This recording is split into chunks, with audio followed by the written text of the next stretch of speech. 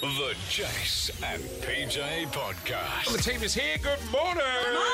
Good morning. Everyone looking very athletic today. Oh, goodness me. It's like it's a Sunday morning and we're all going out for brunch. I know everyone's But we're actually getting active. Yeah, no one's getting active. That Was that quite good for me? very relatable. Very relatable.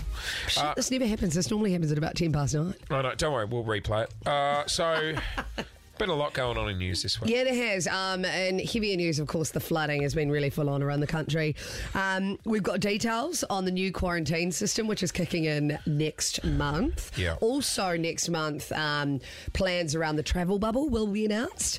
And in Santa news, of course, the Gudinski Memorial went down and Ed Sheeran was in town and he performed a brand new song. Okay, so to wrap up the week's news, we do it My voice is husky this week. in the form of the power. Ah!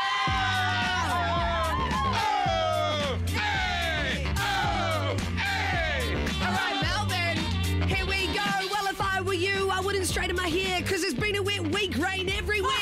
Seriously, though, thinking of our mates affected by the floods in other states. Yeah. Friends overseas will soon be let in.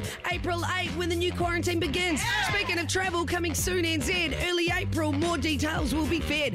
Ed Sheeran landed, he made us cry. Touchdown for Gudinski to say goodbye. He sung with Kylie, The Locomotion. Played a new song, it was so emotional. Zac Efron also spotted in town while filming, taking his girlfriend around. Cryptocurrency, have you joined? You can now buy Tesla with Bitcoin.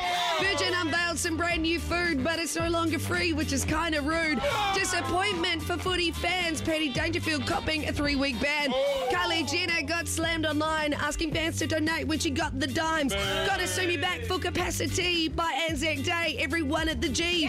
More royal news and his baby time. Zara and Mike's 22nd in line. Some say it's better than all the rest. Go have a good laugh at the Comedy Fest. The weekend's here and we might see Sun have a real good break and a heap of fun. Yep, it's still the Jace and PJ Podcast.